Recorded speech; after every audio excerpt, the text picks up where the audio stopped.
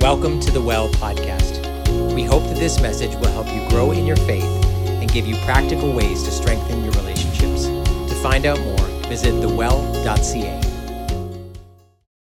Isaiah 53, verses 3-6, the first reading. He was despised and rejected by mankind, a man of suffering and familiar with pain. Like one from whom people hide their faces, he was despised, and we held him in low esteem. Surely he took up our pain and bore our suffering, yet we considered him punished by God, stricken by him, and afflicted. But he was pierced for our transgressions, he was crushed for our iniquities. The punishment that brought us peace was on him, and by his wounds we are healed. We all, like sheep, have gone astray.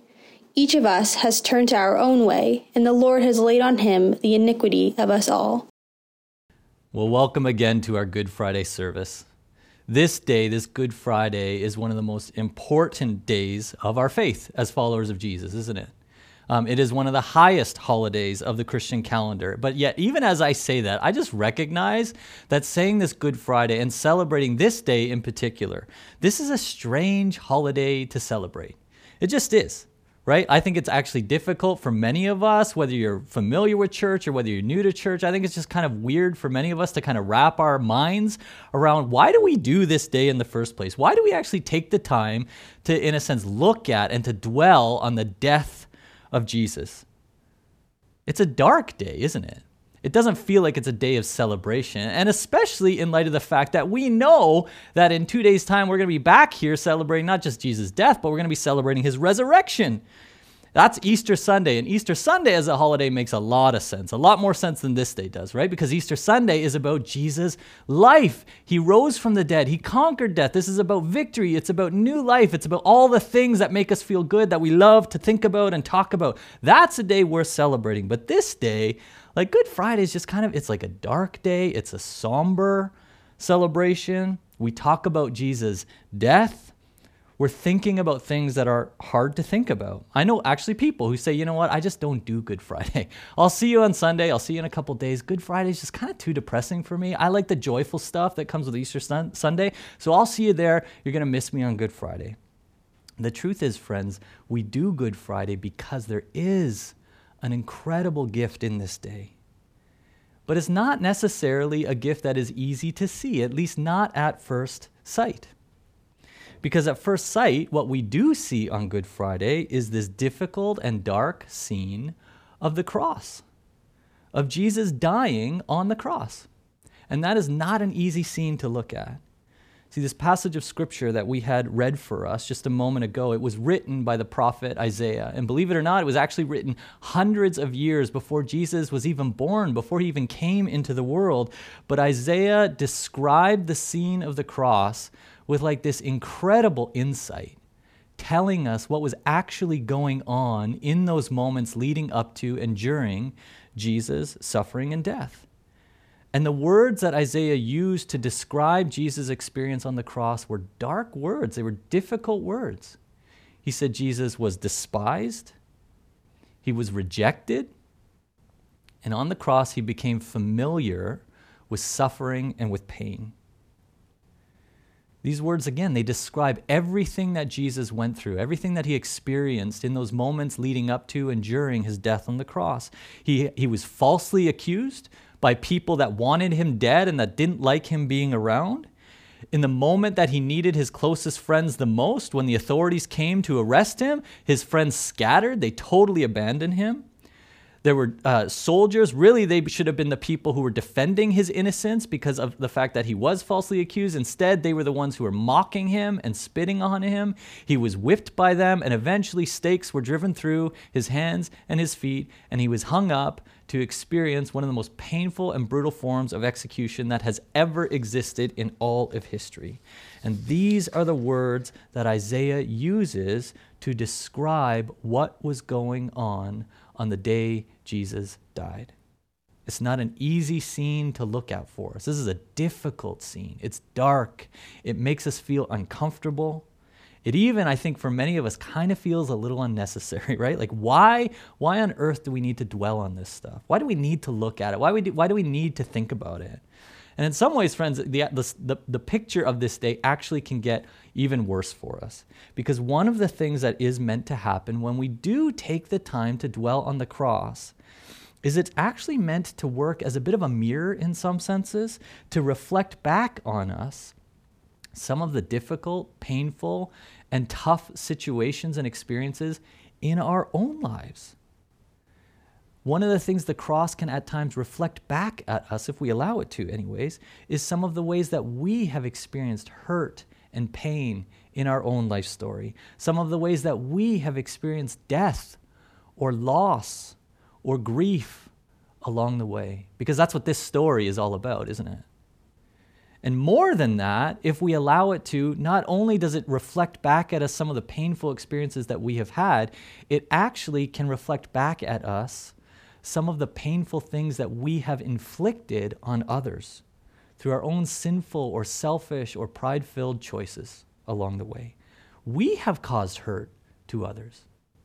Maybe it doesn't look exactly the same thing as what Jesus looks like on the cross, but it's equally ugly and it's equally difficult to look at. We don't like to think about this stuff at all. We do all kinds of things, both in terms of the foolish or broken choices we've made, but also the broken and painful and sorrowful and grief experiences that we have had along the way. We do all kinds of things to ignore this stuff, to escape from it, to kind of cover it over, make ourselves or others kind of not be able to see it or think it's not there. These things are difficult to face, and yet this is what Good Friday calls us into, to actually look at these things, because these things are real.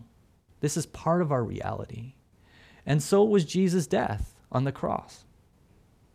So the question is, why would we want to do this, right? Why? Why on earth would we want to take the time to dwell on some of this stuff? In fact, some people I've heard say, this just feels so religious. Like this is exactly the reason that I left my faith, or I left my church, or I left religion, because it always felt like religious people were just trying to make me feel bad for the bad stuff that I'd done. They always just like wanted to load on the guilt and the burden or whatever, right? Like, that's why I left church. I don't want to deal with that stuff. So why should we then? Like I said, friends, I do believe there's actually an incredible gift that comes with this day, and that comes with taking time to look at the reality of the cross. And we're going to get there. We're going to get there. I promise we will. But first, I want to just sit with that, with some of those uncomfortable feelings that this day brings up.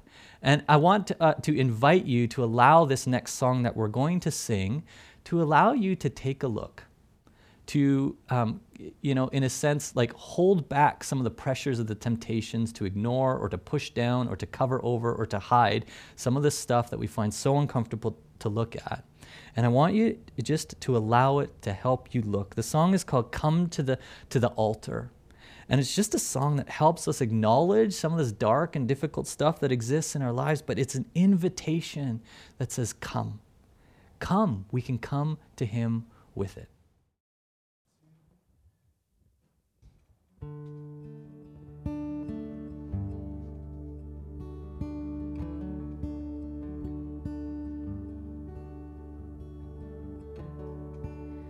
Are you hurting and broken within, overwhelmed by the weight of your sin? Jesus is calling.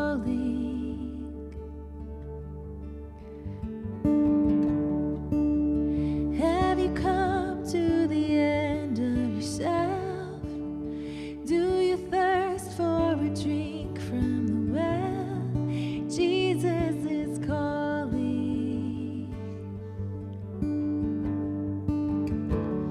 Oh, come to the altar. The Father's arms are open wide. Forgiveness was bought with the precious blood of Jesus Christ.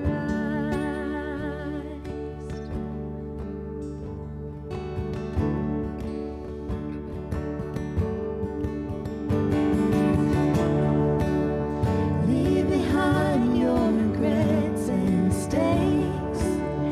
Come today, there's no reason to wait. Jesus is calling.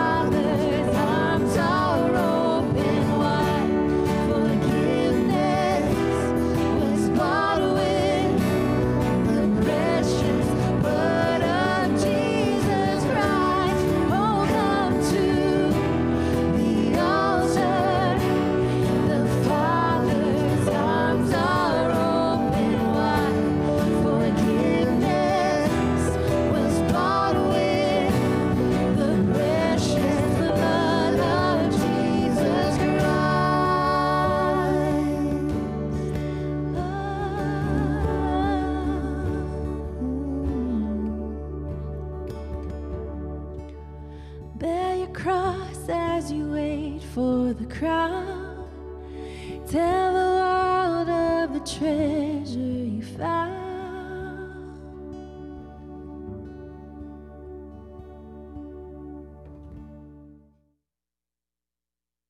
Isaiah 53, verses 3 to 6, the second reading. He was despised and rejected by mankind, a man of suffering and familiar with pain. Like one from whom people hide their faces, he was despised, and we held him in low esteem.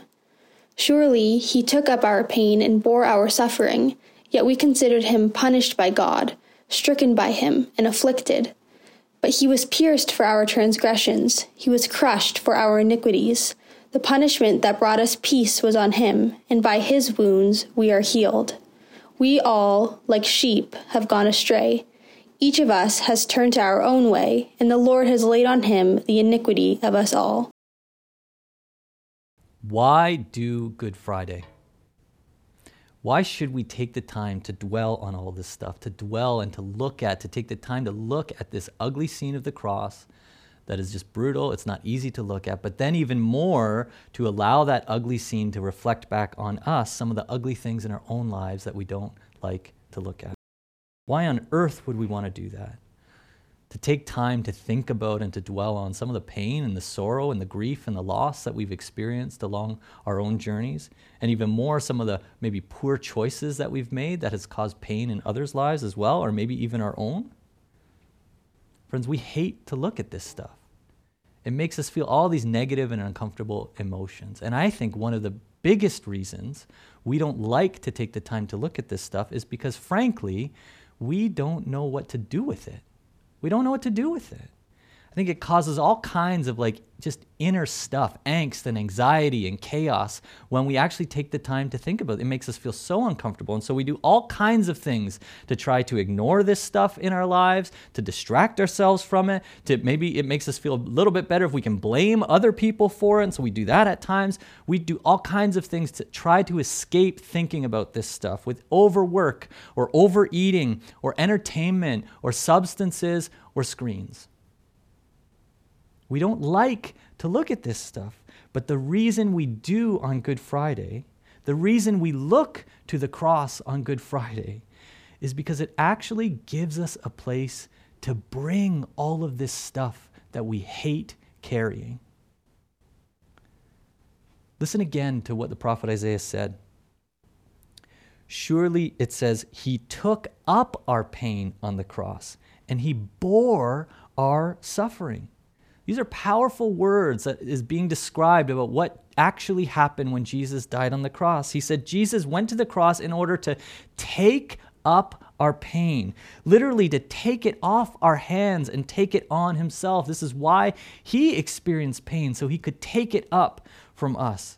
It says he went to the cross to bear our suffering. That word suffering, it refers much bigger than just physical pain or suffering. It's talking about all of the sorrows or the grief that we've experienced just through journeying through life. The stuff that comes into our lives that just makes us feel like we are weighed down with these heavy burdens. And it says on the cross, Jesus took the weight of those burdens onto himself for us and with us. And we need to hear this, friends, because the cross happened for us so that we would not have to bear those burdens alone, so that we wouldn't need to be alone in our suffering, so that we could know that there is one who is with us in it. He's experienced it himself, right? It said he became familiar with pain and suffering.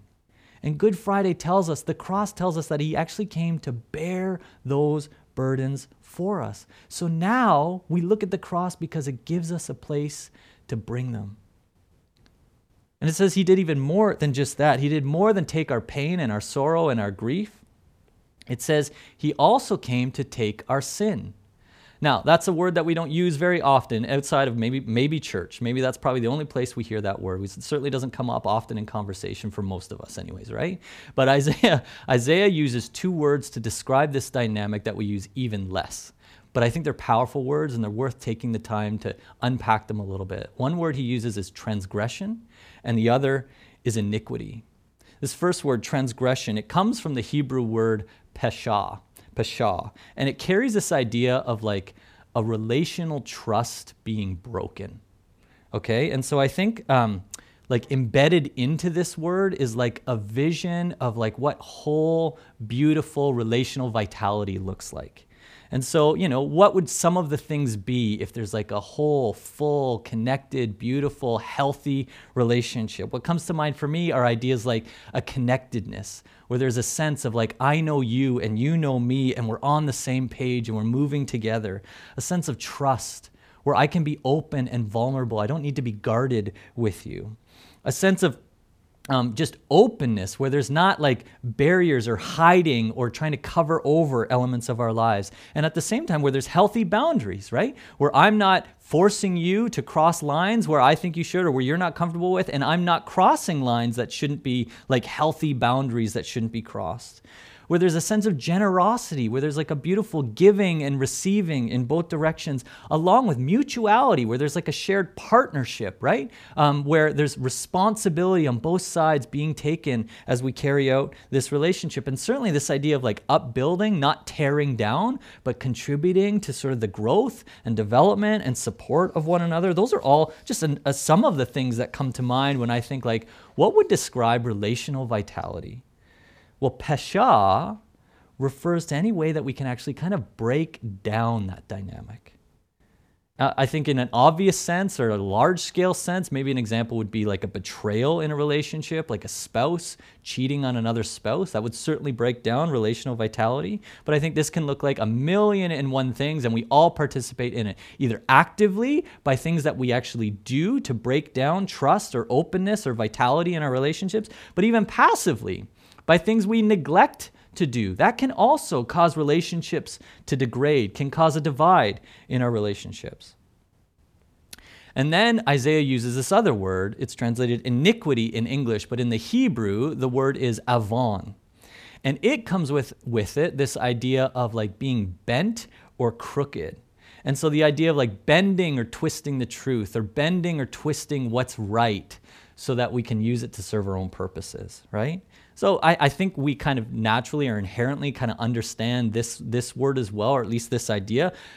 We might be familiar with this. If someone were to say, hey, you shouldn't go near that guy or don't hang out with that guy because he's crooked, we would have an idea what that means, right? Probably means we probably shouldn't trust him. Maybe he's up to some pretty bad stuff. Maybe he's lying or stealing or cheating or whatever. Maybe he's not a safe person. So we get what that means if we describe someone as crooked, right? And again, we all do this in big and small ways. We bend the truth at times to serve our own purpose. We bend or twist what's right to get our own way in all kinds of ways. But here's the thing, which I think is fascinating about this word. Avon also refers to the consequences that we can experience from bent or broken actions. It's actually like experiencing the broken consequences from our own or from someone else's broken decisions. And I think we get that too, right? There's something that makes sense about that. We'll actually say, like, if we hear on the news, like, again, a very obvious example, but if we hear on the news about like a tragedy, like about like a mass murder or something like that, where someone has done something so crooked, so broken, so bent, and has caused all kinds of harm, we'll say stuff like, man, that is messed up. That's broken. That's not right. That's what Avon is referring to. Both the actions that we can do that are bent or crooked, but also the experience or the consequences of those actions that we can experience. And we can experience the consequences of someone else's broken actions, but we can also experience the consequences of our own broken behaviors, broken choices, broken actions. It has a way at times of coming back on us, doesn't it? And actually, the truth is that this is one of the primary ways that the Bible talks about God's punishment. I think a number of us, whether you've been in church for a long time or whether church is something new, I think a lot of us have this idea that God is sort of up there, this angry old man with a magic wand, waiting to sort of lightning bolt anyone who does wrong or whatever. That he's just waiting to punish us, right? He's this angry old God. But no, that's not it at all. It's actually that God has created us with an incredible amount of dignity, of power, of autonomy. He's given us incredible freedom to make our own choices. But then he's also given us the dignity and the freedom to experience the consequences of the choices that we make too, whether good or bad, whether wise or foolish. And so at times, we can actually experience the broken consequences of our own poor decisions. Maybe that brings to mind one or more experiences in your own life. But here's why I'm saying this. Here's why this is so important, this dynamic of Avon being something both that we can do, but also something we can experience. Because listen to what Isaiah wrote about what happened to Jesus when he died on the cross. He says, he was pierced for our transgressions. He was crushed for our iniquities. The Lord has laid on him the iniquity of us all. Do you see what he's saying? He's saying, we have committed Avon. We have done broken things. And so the Avon should come back on us. The consequences should come back on us. That's just how the world works. But on the cross, Isaiah is saying, we committed the Avon, but the Avon comes back on Jesus. He's the one who was pierced. He's the one who was crushed. He's the one who took on the consequences of our sin, of our broken choices. Which means all of this to say is that the cross gives us a place then to bring that to him too. Not just the burdens and the weights of the sorrows and the losses and the grief and the suffering that we've experienced over life. We can bring that. But now he's saying, no, we can also bring some of the guilt and the regret and the sense of distance in my own relationships with other people and certainly with God that some of my own poor choices have created in my life. And that's a weight as well. And Isaiah is saying we look to the cross because it gives us a place to bring that to all of our brokenness, all of the ugly stuff within, all of the messed up stuff that our own choices have created along the way, and all of the guilt and the regret that we can carry from it. These things weigh us down, friends.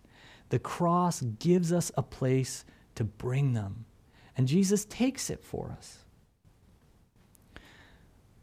We're going to sing a song in just a moment. And so we want to use this song actually to give you an opportunity to reflect on this, and not just reflect it, but actually take time to pray, to speak to God. And actually, if I want to invite you to do this action of bringing some of these things, the burdens, the weights, the brokenness of your own life, some of the consequences that you have been experiencing because of that, we have an opportunity, anytime, but we can certainly do it now, to bring these things to the cross, to bring them to Jesus, and to allow him to take this weight off of our shoulders. Listen to just a few words of this song, and I just want to invite you to use it to help you reflect and to help you pray. It says, I've carried a burden for too long on my own. I wasn't created to bear it alone. I hear your invitation to let it all go. So that's the invitation for us right now, friends. Even as we sing this song, I want to invite you to just remain in your seats. You don't need to sing out loud. If that helps you to reflect, certainly you can. But use the words of this song as an invitation to your own soul to bring some of the burdens that you might be carrying, some of the brokenness that you know is inside of you, to bring them to him.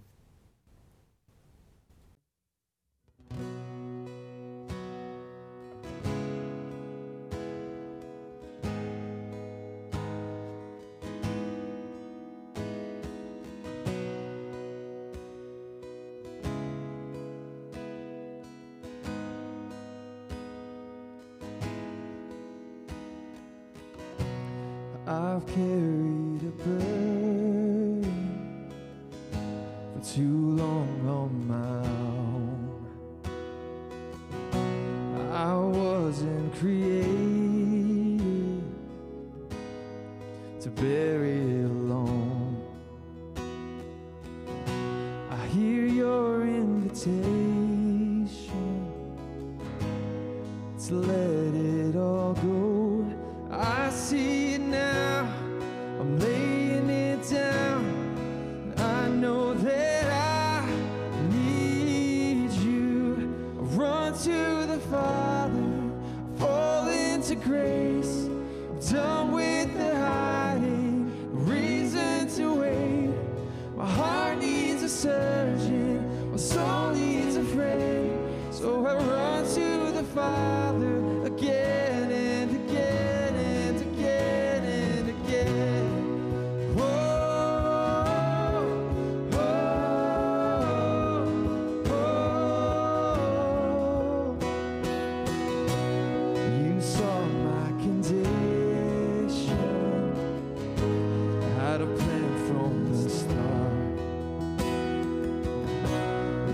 Son for redemption, the price for mine. Thank you, Lord. I don't have a context for that kind of love. Don't understand it, I can't comprehend. All I know is I need you. I run to the Father, fall into grace. I'm done with the hiding, no reasons to wait. My heart needs a surgeon, my soul needs a friend. So I run to the Father again and again and again and again. Oh, oh, again and again and again and again.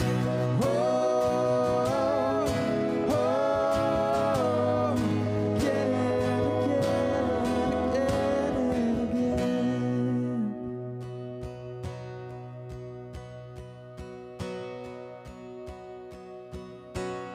Our heart has been in your sights long before my first breath.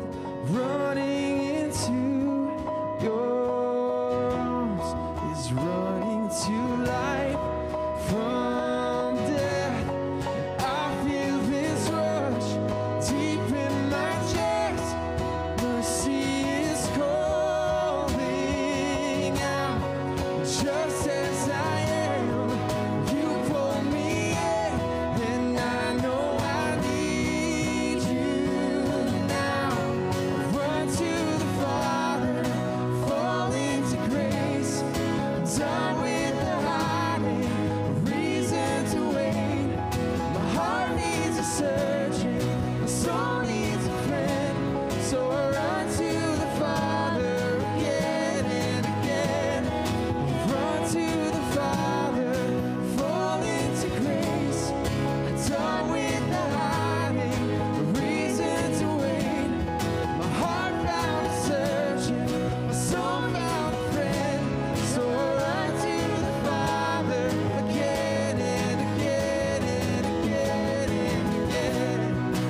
Oh,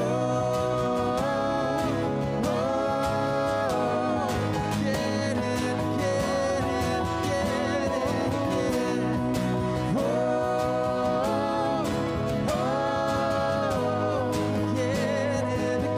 again and again and again. Yes, again and again. Again and again.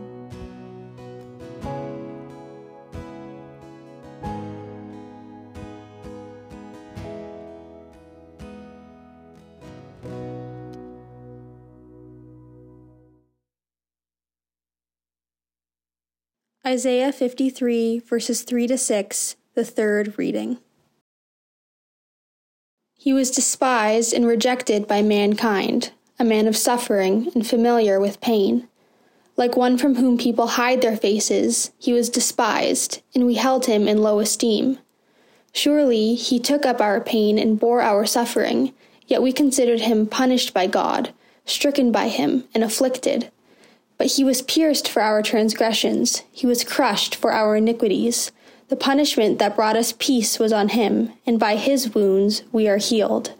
We all, like sheep, have gone astray. Each of us has turned to our own way, and the Lord has laid on him the iniquity of us all. Why do we do Good Friday? Like, why do we take the time to sit and to dwell and to take the time to look at the cross on this day? Because as I said, friends, the cross gives us a place to bring all of our burdens and brokenness and all of the stuff that we don't love to look at any other day. This is all of the stuff that we don't know what to do with in most of our life, but the cross gives us a place to bring it, along with a promise that Jesus will take it from us. And friends, if that were all that happened at the cross, that would be a good thing in and of itself, wouldn't it? Because don't all of us need some of those burdens lifted a little bit? Don't all of us need to walk a little bit lighter through life? Don't all of us need some of these weights kind of released from carrying them in our own hands? Aren't we tired from that? And so if that's all that happened on the cross, that in itself would be a good thing. But the truth is, there's actually even more that happened. There's more that Isaiah described, and there's more that happened on the day that Jesus died that we have access to. We don't go to just bring and to release our burdens. We actually go to receive something as well. This is why we do Good Friday, both to let go of some of the stuff that we don't need to carry, but then to receive something altogether new, to have our hands filled up with something altogether new. Look again at Isaiah's words. He said, the punishment that brought us peace was on him. By his wounds, we are healed. You see this dynamic that's going on that Isaiah is describing? He said, Jesus is the one on the cross who was punished. In that, we actually receive peace. Our hands get filled up with peace. On the cross, Jesus was the one who experienced wounding. And in its place, we receive healing. See, friends, when Jesus died on the cross, there was this incredible, miraculous exchange that was taking place between us and him, one that we are now invited to receive. Because he himself was God in human form, alongside the fact that he was fully human, but he was the perfect human, right? There was nothing in him that was crooked or bent. He never twisted the truth or twisted his circumstances to get his own way. He was upright in everything that he did, full of integrity and honesty and goodness. More than that, the way that he related to other people, to one another, to others, and to God, right? Always full of like wholeness, goodness. He always brought life into his relationships. He never took it. He never tore down. He always built up. He always made the other person better through his interactions with them. And so we got to understand this because he is the definition of life. He's the one that brought life through his life into the world. And so at the cross, we're given this incredible opportunity to be able to bring all of the stuff that feels like death in us, all of the brokenness and the burdens and the baggage that we carry. We can release that to him. He takes it. He's pierced by it. He's crushed with it. In its place, he gives us his life, his fullness. This is why we actually say he poured out his life for us on the cross. This is actually what happened. So we can bring all of the guilt and the regret and the consequences of our poor decisions and of our sin, the stuff we hate to look at of ourselves. In its place, he takes that from us, but in its place, he gives us peace. What does peace mean? Like a huge part of peace in relationships is forgiveness, right? Is a restored relationship, like when there's peace between me and someone else, when there's peace between me and God. He helps close that gap so that now there's not, I think many of us often walk through life feeling like there's this big chasm or gap between us and God. I don't see him. I don't know him. I have such a hard time hearing him or having a sense that he's near. No, Jesus brings peace, forgiveness, a reality of closeness in our relationship with God. But then more than that, he gives his life, right? Like a power now to cultivate peace in our relationships with one another as well. This is incredible. This is what we receive from him when we bring our brokenness, our sin, the messed up stuff that we've done that has caused chaos in our relationships. More than that, we bring the weight and the heaviness of our griefs and our losses and our sorrows. And what do we receive? We receive healing. Friends, we receive a promise that our wounds that we've experienced through life can be healed. It doesn't mean they're forgotten or that they go away, but it does mean that they can be healed and that we can walk through life without some of these burdens weighing us down. That new life can actually come. This is what we're given in the cross. And so, friends, in a few moments, we're going to celebrate communion together. And communion literally is just one more way that helps us look at the cross. It is literally a way that we retell the story of the cross to one another every time we celebrate communion. This is what we're doing. This is what the elements represent, right? We take the bread and we say this bread represents Jesus' body, which was broken when he died on the cross. And we take the cup. And we say this cup or this juice, this represents Jesus' blood, which was shed for us. He bled and he died when he hung on the cross. But what I think is so powerful about this act that we do when we celebrate communion is we don't just look at these things. We don't just look at the bread and the cup. We don't just talk about them, but what do? We eat the bread. We drink the cup. We bring them into ourselves. We receive them. I think there's something so powerful in that. We're saying, Jesus, all of the life that you poured out, that you gave away in the cross, I want, come into my life. Give me your peace. Come into my life. Give me your healing. I need that.